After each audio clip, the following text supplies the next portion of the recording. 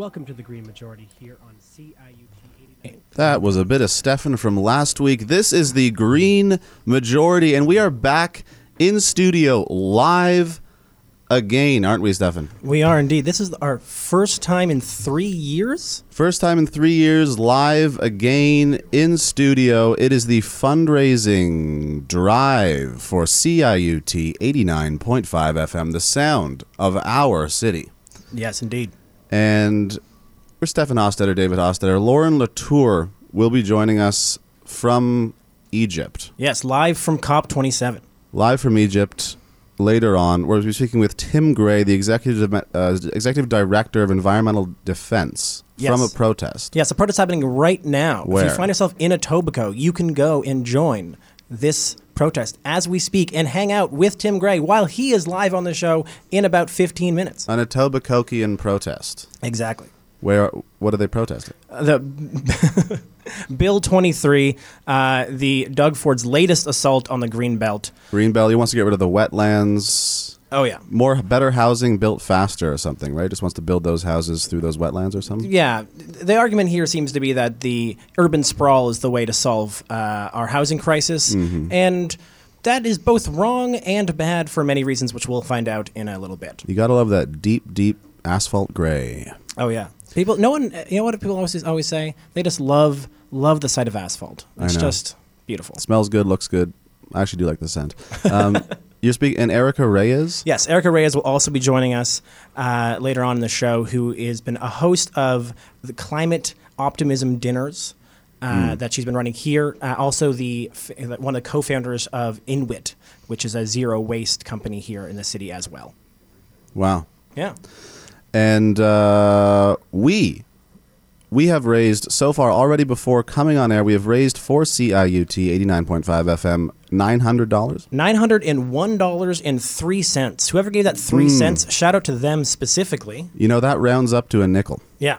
That rounds right up to a nickel in this penniless future that we've driven for ourselves. Beautiful, exactly. Beautiful. You can, you can join those people by either going directly right now to ciut.fm/donate. And I think you just go directly to ciut.fm. You don't even have to go /donate. We've saved you a whole 6 letters. If you go to ciut.fm, you're going to see the Green Majority banner right up there. You just click if you like what we have done. If you don't like what we have done, open that wallet. Yeah. Either way. Yeah. Or if you wanted to call, we do have people in studio right now. Yes, call via the phone, the telephone. That's is that the 1-888-204-8976? That's the toll-free number, or if you're in Toronto and hearing us right now live, you also can call 416-946-7800. Both ways will connect you to one of our wonderful volunteers who will help you donate that way if that's your preference. Toll-free 1-888-204-8976. 76. Yeah.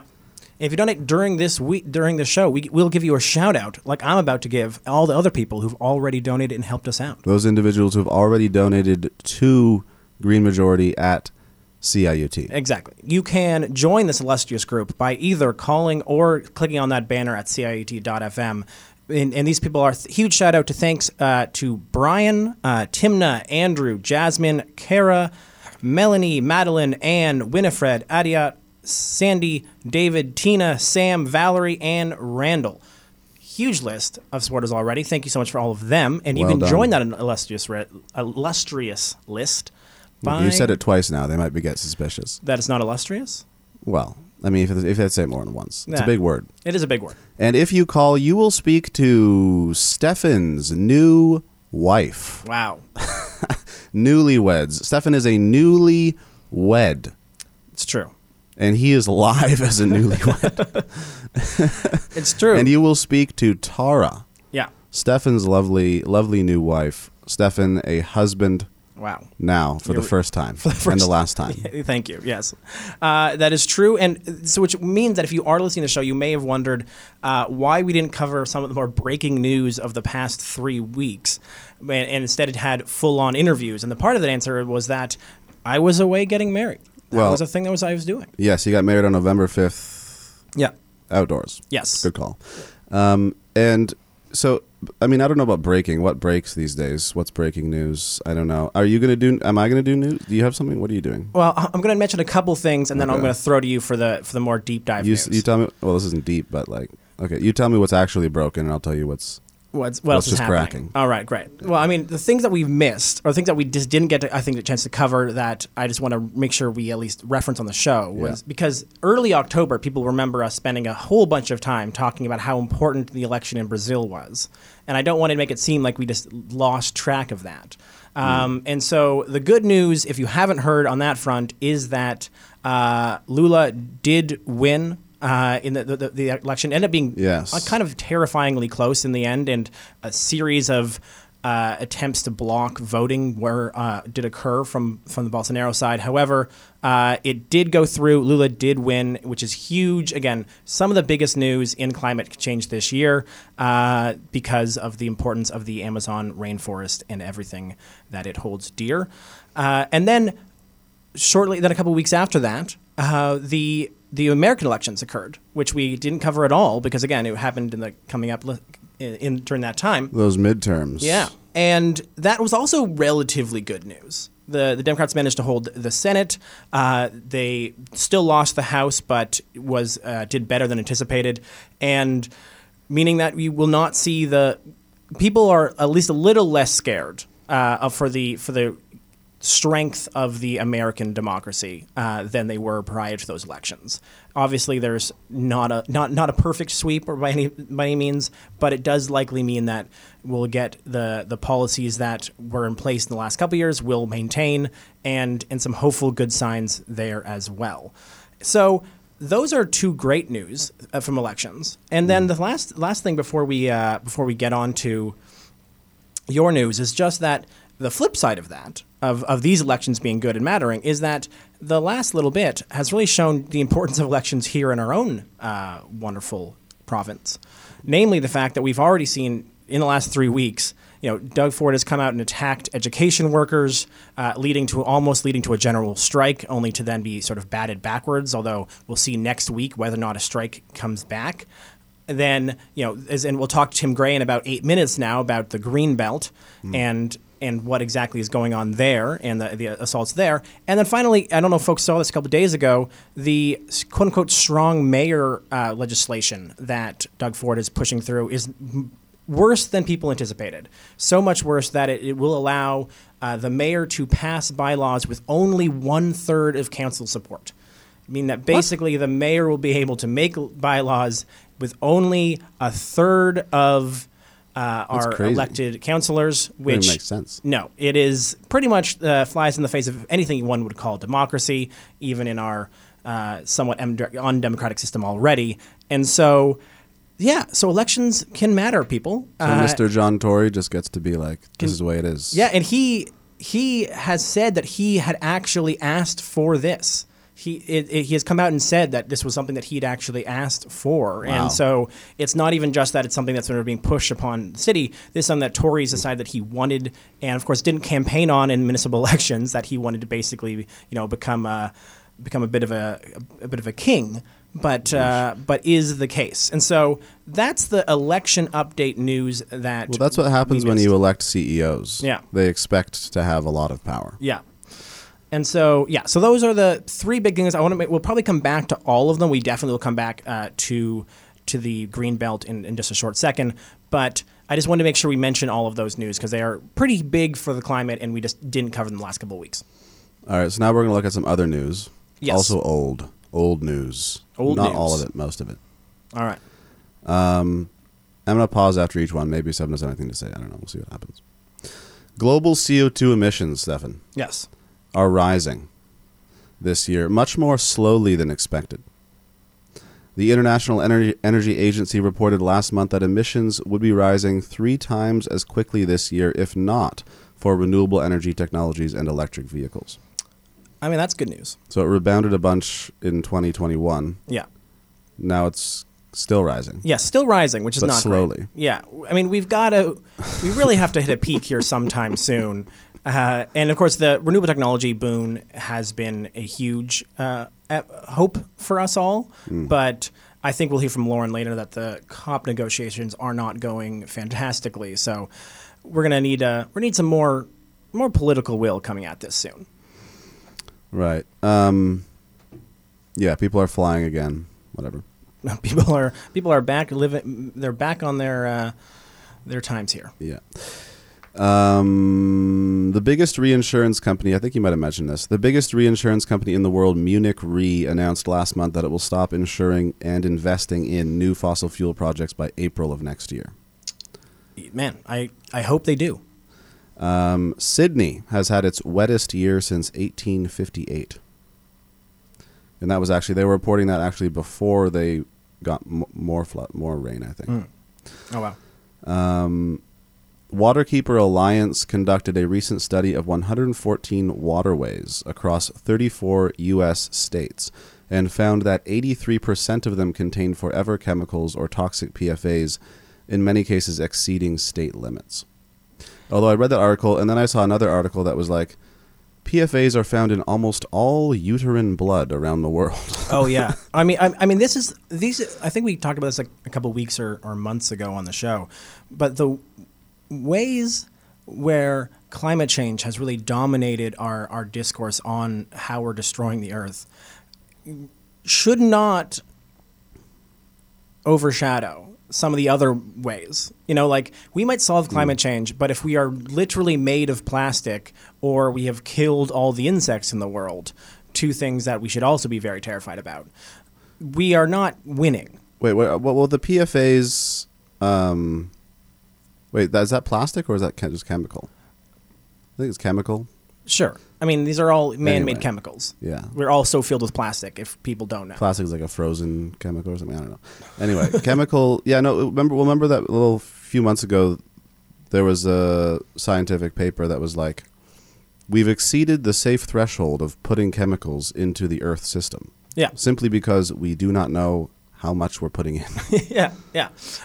Before you go on to news, though, I think that we should actually go back and tell people how they can donate, and then go to a music break because we want to get to Tim Gray, the executive, exactly at 11:20. He's been scheduled in. Exactly. All right, so we're going to stop the news here, and we're going to remind everyone that it is the CIUT 89.5 FM fundraising week, and CIUT is the sound of your city. 35 years. Yeah. Of CIUT, and you can go to CIUT.fm.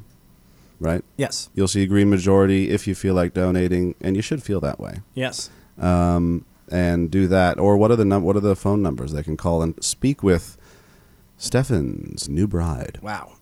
You can call in at 416-946-7800 or toll free at 1-888-204-8976. And yes, you can use this music break so you don't have to worry about not hearing the show to call one of those numbers or to donate online and join that illustrious list and help us support Canada's only independent radio station on the FM dial.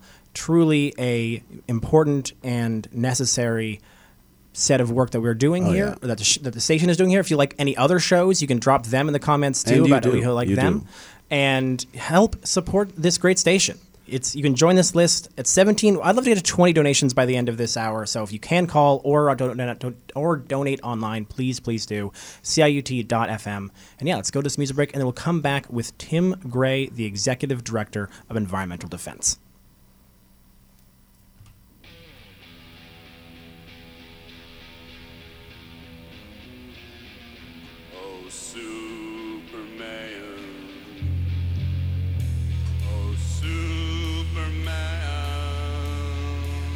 Okay, so. Superman. So now we Body whose cloaked in light makes itself naked in you. In thoughts of self dissolve like night in Lucifer. In Lucifer. In Lucifer. In Lucifer. You made love to the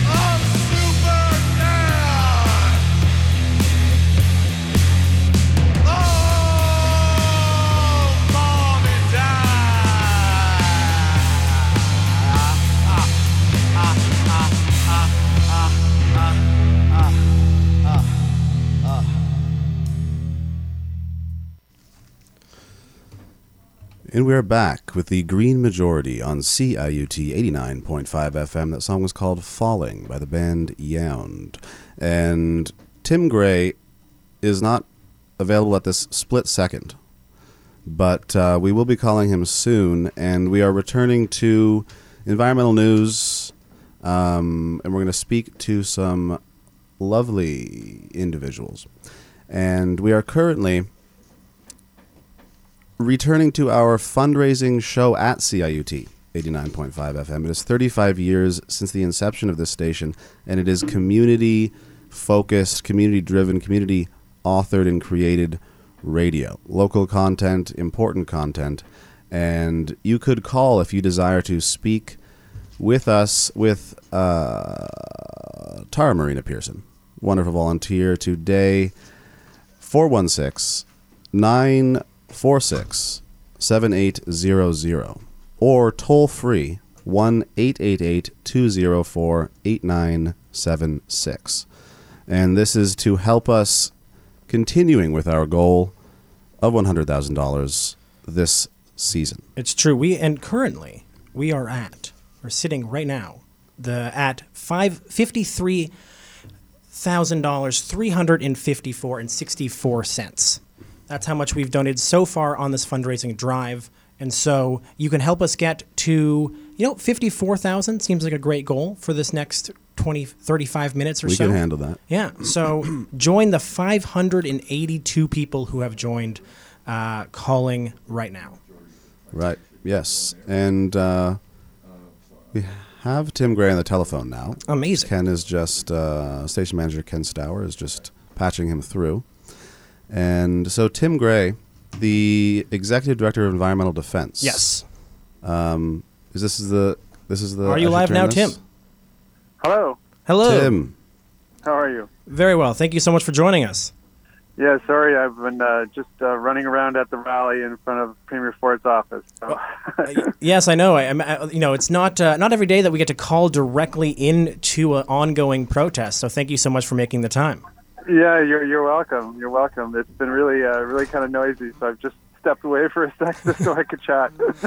Amazing. So thank you so much for being here. You are broadcasting now live on CIUT 89.5 across Toronto. And so folks who want to know more about you're protesting, of course, Bill 23, the attack on the Greenbelt. Can you tell us a little bit in your own words what the major problems of Bill 23 are? Yeah, so there's a whole package of materials here in the bill itself and then associated proposals. So the province is proposing to take 7,400 acres of land and multiple parcels out of the Greenbelt, so forests, wetlands, farmland. They're also proposing significant changes to how planning occurs across the region, forcing cities to sprawl, canceling the official plans in Halton and Hamilton, which had firm urban boundaries and wanted to build affordable homes inside of the city, forcing lower densities. So really, the entire package together aims at both attacking nature on the Greenbelt and more broadly, and forcing a development model that is single-family homes built far from the cities on farmland. The only people, of course, that will benefit from this are billionaire sprawl developers, and the rest of us will pay higher property taxes, have a lower quality of life, and be stuck in gridlock. So it's a complete disaster, the entire bill and the entire package. Yeah, and it really is joined by some of the other pushes that this government has done in terms of Highway 413 and even the Bradford bypass. All of this seems to be a pattern towards sort of an embracing of sprawl as the answer to our housing crisis. Absolutely. Everywhere else in North America and Ontario up until this government realized that the development pattern that we established after the Second World War of building multi-lane highways all over the place and low-density housing that can't be serviced by transit, where it's not walkable, where it's not bikeable, that was a mistake, and that we really needed to move more to the kind of urban model that existed in cities before cars dominated our landscape. And we know from polling and actually from housing prices that people prefer to live in places where they can move about their daily life to work, to school, to shopping, in a way that isn't dependent on a car. That's why neighborhoods where you can do all of those things, the homes and houses in those places are more expensive because the demand is there to live there. So we also know that it's cheaper to put more people in an area that has services than it is to spread them out over a very large area. And of course, sprawl destroys nature, destroys farmlands, destroys wetlands. And, the government's package actually proposes to remove most of the barriers to the destruction of those natural values so that sprawl developers can make even more money and destroy more of our landscape. Yeah, that was a part of it that really struck me, was the sort of disempowering of these conservation groups that were sort of previously in charge of making sure that we don't sort of spill over into any more destructive habits. And yet one of the parts of this bill, to my understanding, is sort of removing their ability to kind of say no. Absolutely. Conservation authorities were established in Ontario about 60 years ago in response to massive deforestation that caused erosion, and then their powers were enhanced after Hurricane Hazel killed 80 people within Toronto when all of the valleys flooded after a major storm. And conservation authorities are renowned throughout North America as being an incredibly important planning tool because they plan on a watershed basis.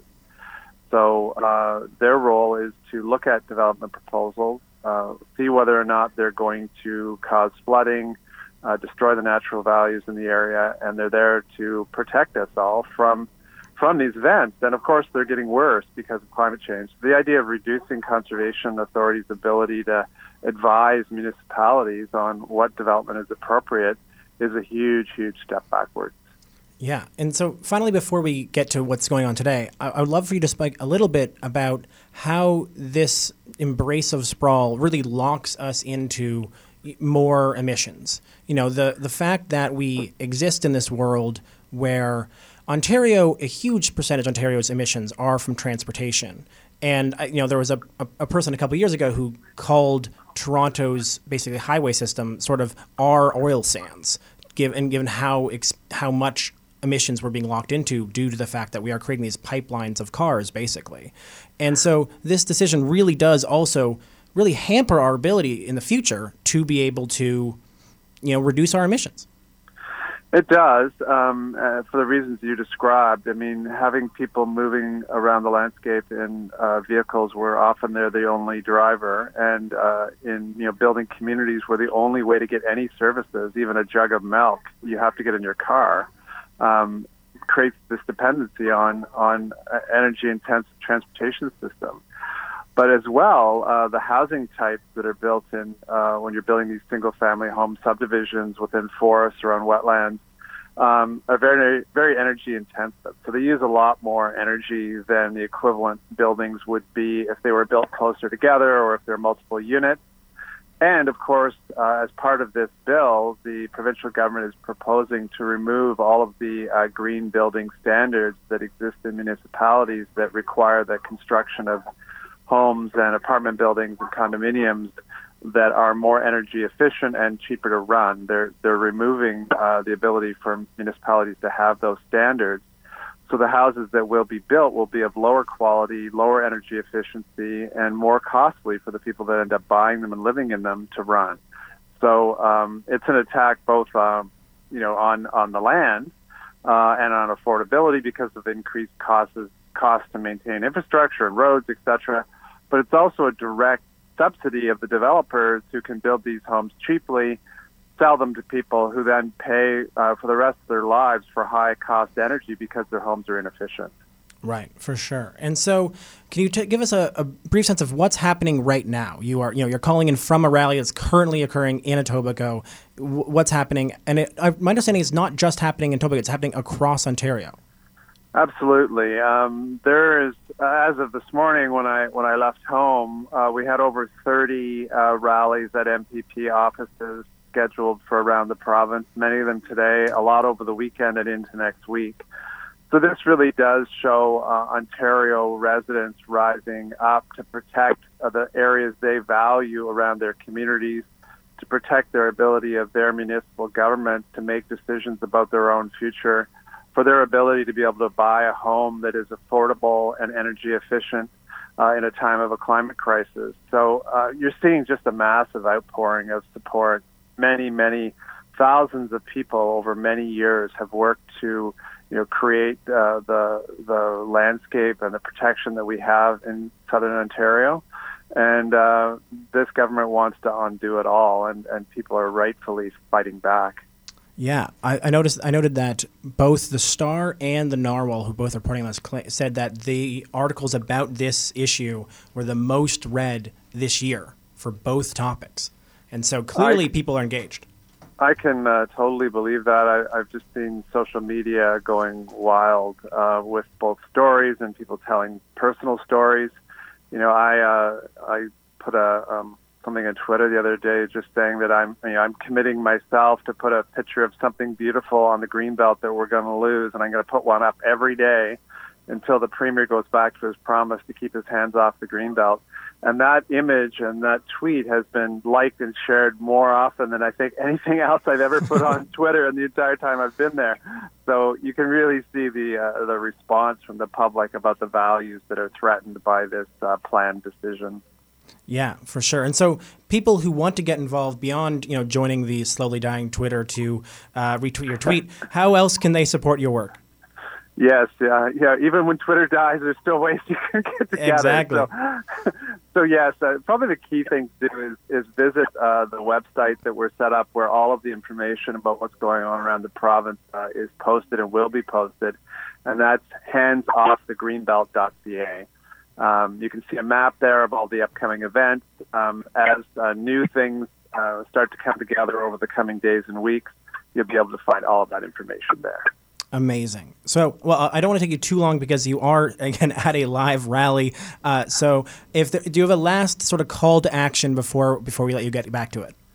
Yeah, I would just say to people that if you care at all about where your food comes from, if you care about affordable homes for people in your community, if you value the Greenbelt, you will get up off your couch and go join everyone else in rallies around the province and make your MPP know how outraged you are.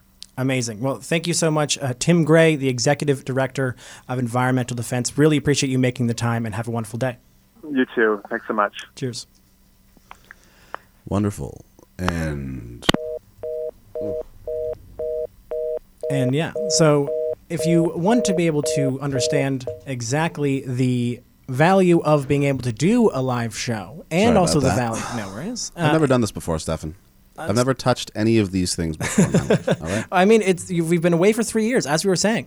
But if you want to understand the value of community radio and also the station, I think that call is exactly it. How often in other news media are you going to be able to get a chance to directly live hear from someone at a rally, and not just for like 30 seconds? Right. Because that's really the thing. You'll see people at rallies and protests getting interviewed, and they're asked to pull their sound bites into like 12 seconds and say something. But we got a chance to really talk to someone incredibly knowledgeable about this issue for 15 minutes during a live rally. That is the power of CIUT FM 89.5 community radio. And when we talk about community, we mean high quality content. Exactly. And you can donate again by going to ciut.fm. And again, as Dave mentioned, our banner is right there. You can click donate. You can donate to the station itself generally if you prefer, but you also can help us and make us feel good. And if you donate to us, I can give you a shout out in the next 23 minutes. So you have 23 minutes left for me to give you a shout out. So if you do that, or call 416-946-7800, you can talk and donate to us as well. We are going to go to a music break in just a second, and then we're going to come back with 2 interviews to close out the show. A quick check-in with Lauren Latour, again, calling in live from COP, and then we'll be joined by Erica Reyes to round out the show.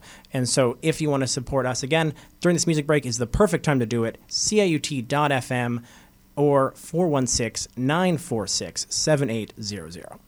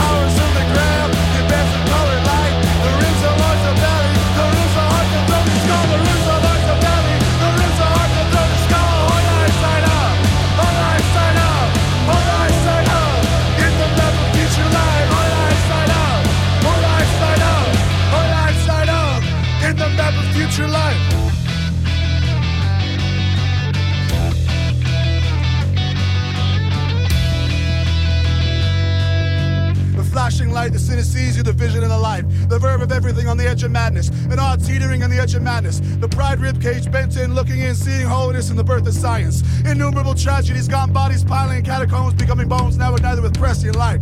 Here is the lively light, the achievement, the colored streams, sounding clamor, sparkling sounds and sound strands of light. Always in splendor, you in splendor. For you live, always enshrined in shears of flickering colors, failing light.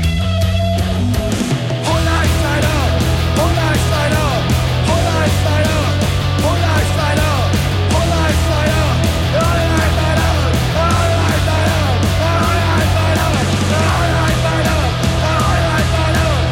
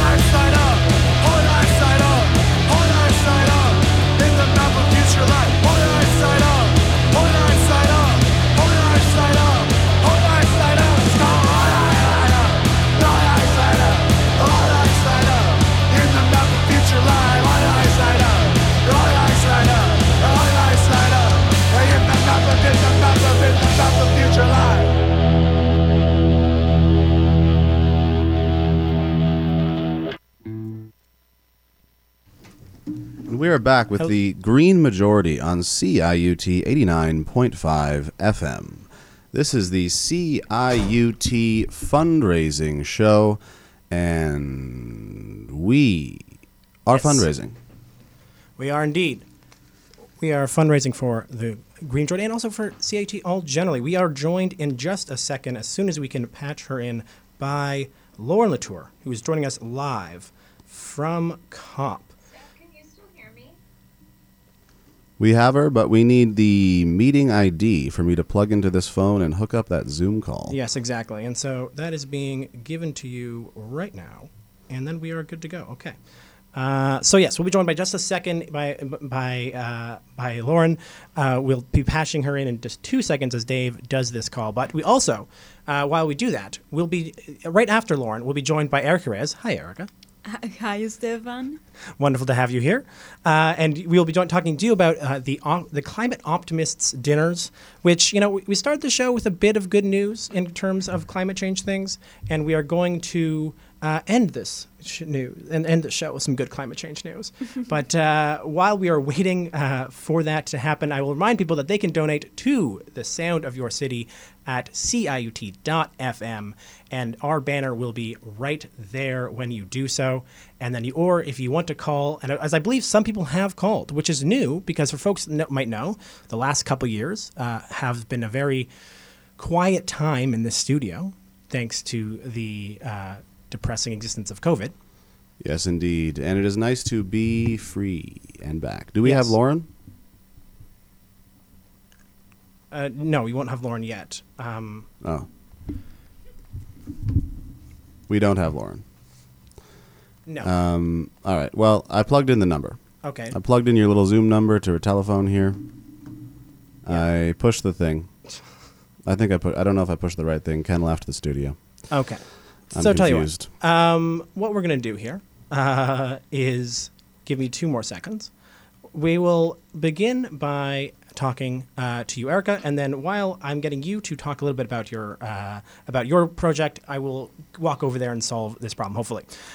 So just first off the top, by way of introduction, can you tell us about yourself and your background and how you got involved in climate work? Hi, Stefan. Hi, everyone. So a little bit about myself. I'm Erica Reyes. I became an environmentalist by accident 8 years ago. And I think that the way I got involved with my environmental work was by being very frustrated, very angry every time I was going to the supermarket and I was seeing all these walls, all the single-use plastics around, and I was feeling like my actions of avoiding single-use waste in my personal life didn't make any difference. I felt so little. So I took all this anger, all this sadness, and I started to research and pilot solutions to eliminate single-use plastics in the takeout industry. So I think that that's the way I started to be involved with my environmental work. I have been piloting solutions to single-use plastics in the takeout industry for the last 3 years, and today I'm the co-founder and CEO of a very, very cool startup that is helping consumers and corporate I would call them like companies that wants to enjoy a takeout meal without creating unnecessary waste. So all our meals come in reusable containers, and we handle everything from delivery, pick up empties after people are done with their gatherings, and these containers are reused again and again and again. Amazing. And I think we last time you were on the show, we talked about that project. Yes. And so this time I would love to hear a little bit more about your work in these climate optimism dinners that you've just started, I think, a couple months ago. Yes, that's correct. And so we, as I was telling you, I was feeling very isolated as a consumer. And all these years of, I call it activism, like our startup is a startup activist. And it feels very, very hard to hear all this news about climate change, and as much as we are trying to do our best and we are pushing for change in our communities, I was feeling like very sad and isolated, and I was feeling like, does our work make any difference actually in the world? Like, are we going to make it? Are we going to really solve the climate crisis, or not? And so I was feeling like I wanted to quit, and I'm an extroverted person, so I always need people, and we started to think about ways to involve more the community, to create the sense of community. So we created a zero waste dinner called Climate Optimist, where we come together, we share a zero waste meal. We have guest speakers and guest facilitators to bring eco-anxiety into eco-resiliency through community, through beautiful and mindful content, just like what you are doing at the Green Majority, and connecting more people to feel like we are not alone. Amazing.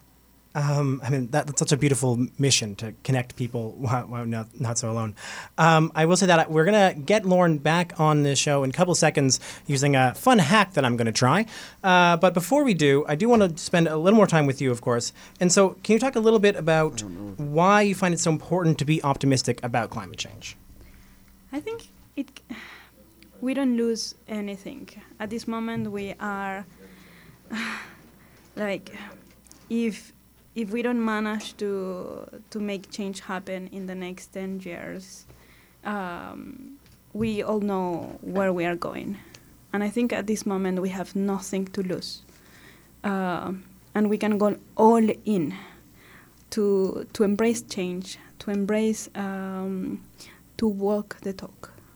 to make sure that if our actions are aligned to our values, everything will be fine.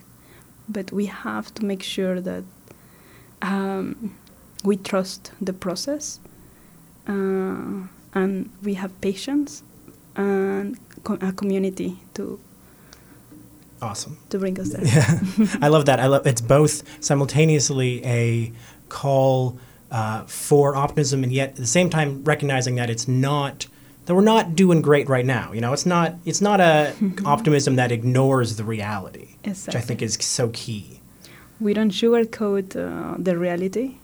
We don't deny the reality that we have an environmental crisis, and we are seeing like the water is talking, the trees are talking, all our environmental resources, all nature is talking to us, and we cannot ignore them. We don't ignore them, but we can start embracing new, different realities, new, different ways of what success looks like. Actually, for me, maybe I don't want to be a millionaire. Yeah, maybe. Yes. maybe we can have other goals. Maybe we can try to do other Yes. things. 100%. And so, last question: how can folks who are in the Toronto area get to know more about these climate optimism dinners and maybe join one in the future? And then generally, if people are not in the Toronto area, how can they support your work? Amazing. I'm sorry. No worries. So our next Zero Waste Climate Optimist dinner is on December 2nd. It happens at the Center for Social Innovation. So if you Google Toronto's Climate Optimist Zero Waste Dinner, you will see our Eventbrite there. Amazing.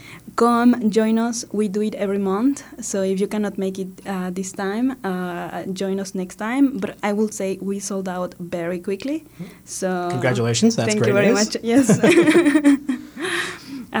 Go there. Talk to your friends about it. Keep being positive. Don't focus on perfection. Focus on progression, and keep the spirit going, because we can make it. Amazing. Well, thank you so much, Erica Reyes, co-founder of Inuit, as well as the founder of these climate optimism dinners. Thank you so much for being here. And yeah, support her work. Come to these dinners. Building community is obviously something that we here at Green Majority support, but also this is a community radio station. This is all about community, and this is what we do. And so with that, I do want to bring on to the show Lauren Latour calling in from COP. Lauren, can you hear us now? I can. Can you hear me? Steph? Yes, we can. We can indeed. Amazing. Okay, great. Yeah. So I'm calling in. Wow. I'm not technically calling in from COP27. I'm calling in from a site outside of the venue. But today was the last official day of COP. But that doesn't mean that the work has ended. A lot of folks are still inside what's referred to as the blue zone, and they're going to be there until late into the evening, working on sort of backroom negotiations, what are called informal informals, to try to make sure the text that comes out of this last 2 weeks is as ambitious as possible. So there's still a lot of people really, really hard at work. Right. Yeah.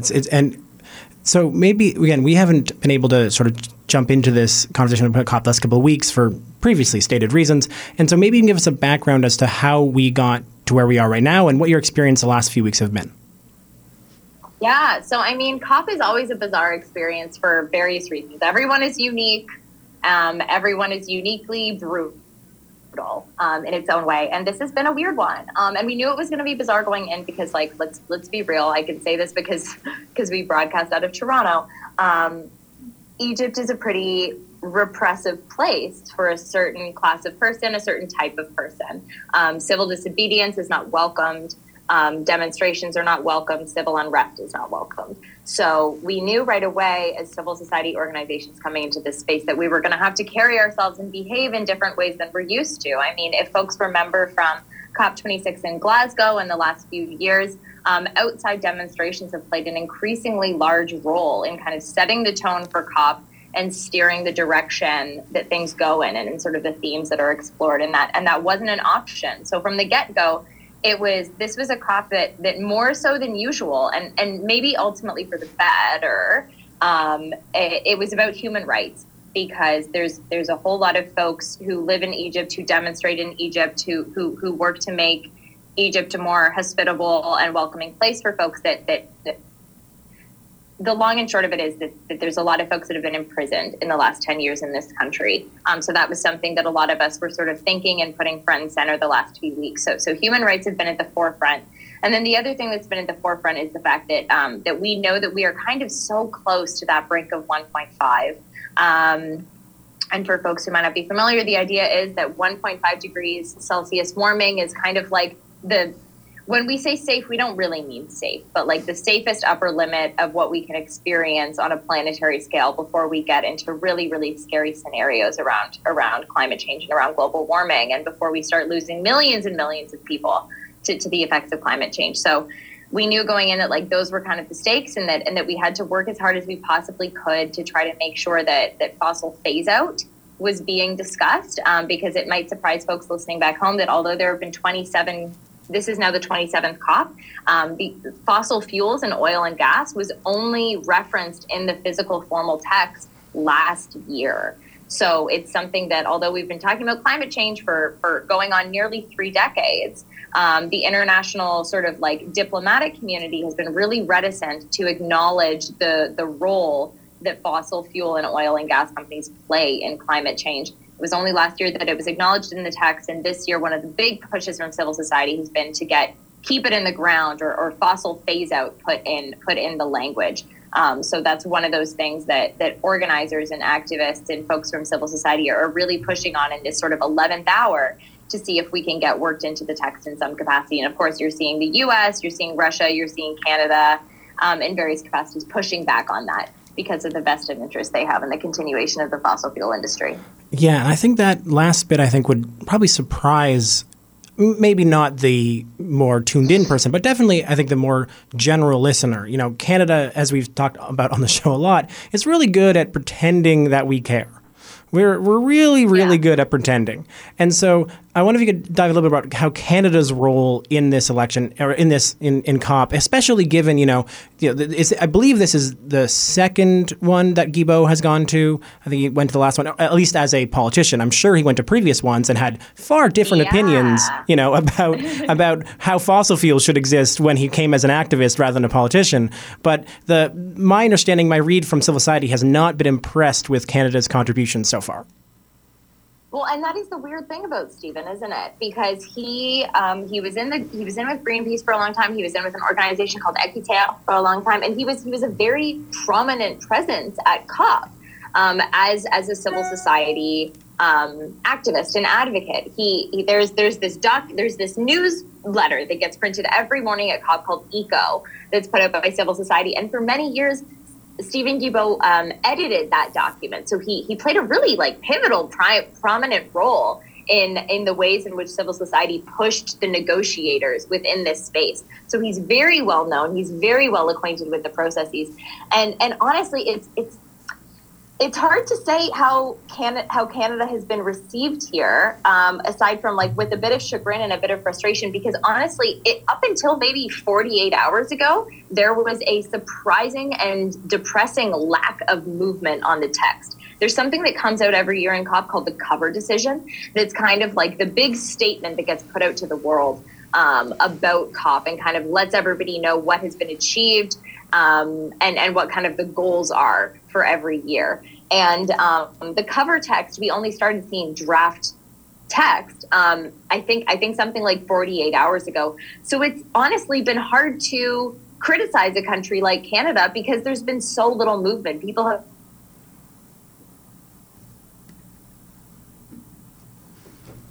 What happened? I think Lauren's internet may have cut out. I'm so sorry. No, you're back. I'm so sorry. Can you hear me? Yes, you're back. Yes. I'm back. Okay.